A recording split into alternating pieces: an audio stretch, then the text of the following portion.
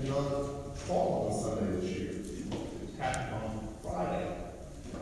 And then this day, which is normally a holy day of obligation, fell on Sunday. All Sundays are holy days of obligations. So this is a sort of a rare occurrence to end up with this feast day on Sunday. Happens every 7 or 8 years or whatever that happens to be. And so I thought it might be nice to have someone reflect on what it means to be a mother, since we're celebrating the Mother of God. And alas, while I look like I'm pregnant, I'm not. And so I decided Julie, where's Julie at? Hiding. Oh, there she is. I've invited Julie to offer a little bit of a reflection here.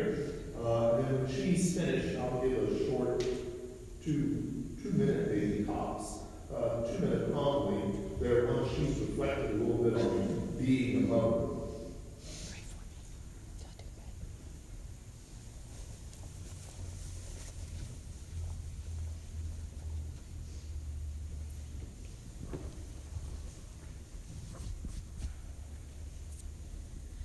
I'm more nervous about this than giving birth.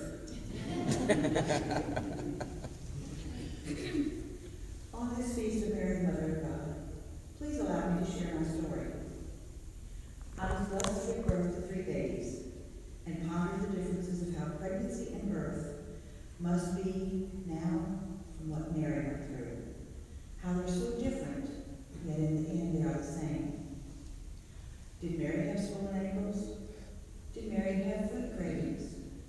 Did Mary have mood swings, backaches, and even morning sickness? The Bible doesn't talk about this, so I've had some musings of my own, and this is how I thought maybe it might have been. We usually find out today that we are pregnant from changes in our body, and our physician verifies that. Mary found out she was expecting when God sent the angel Gabriel to Nazareth, a town in Galilee, to a virgin pledged to be married to a man named Joseph, a descendant of David. The virgin's name was Mary. The angel went to her and said, "Greetings, you who are highly favored. The Lord is with you." We just celebrated Advent before Christmas, and that comes from the Latin word meaning coming. Jesus is coming, and Advent is intended to be a season of waiting and anticipation of his arrival. We also wait in anticipation of our unborn baby to arrive. With modern medicine, we can now know beforehand the sex of our child, and we have what is called a reveal party to share the good news with our family and friends. The big reveal, though, is when, like Mary, we become a mom in that one special moment. I remember wanting black and green olives for all 3 of my pregnancies, and always had those available when a craving hit. Once, I ate a whole package of Reese cups, and if you know, there's 10 in a tray. Needless to say, the aftermath of this wasn't a pleasant experience, and I never have loved them the same way after that. Mary may have craved lentil stew, olives, fresh figs, melons, as well as dried pomegranates and dates.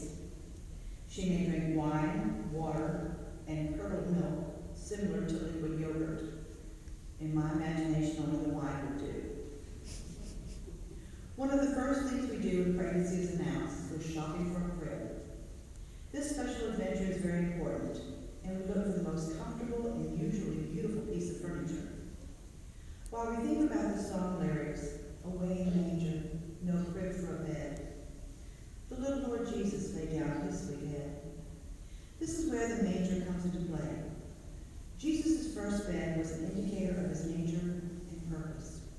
Rather than coming to earth amidst fanfare and in plush surroundings, the King of creation and God's own Son was born among animals, with his very first visitors being lowly shepherds from the fields.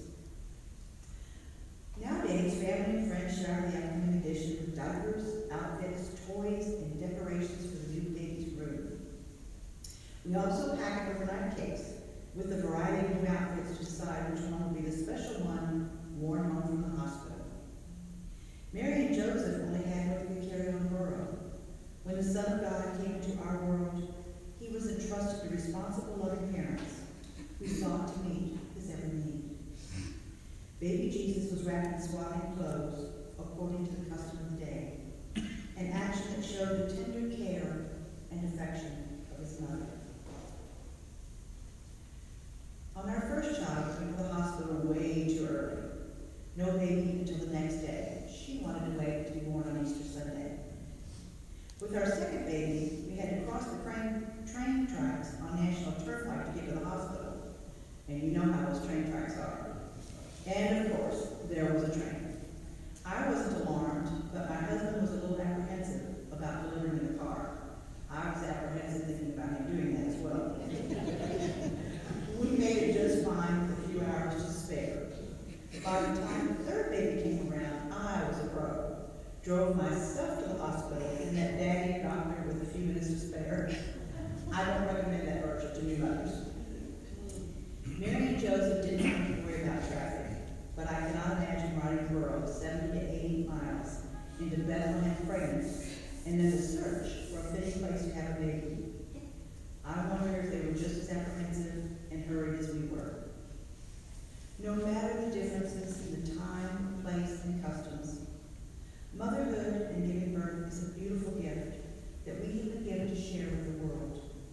I was once told that it would be the worst pain I ever felt, but the quickest to forget, and this is so true. The moment I looked into the eyes of our beautiful babies, I knew what Mary must have felt with the baby Jesus. Mary gave the world the gift of the Christ child, while we give the world the gift of Christ in our children. I do not want to reflect on that being a parent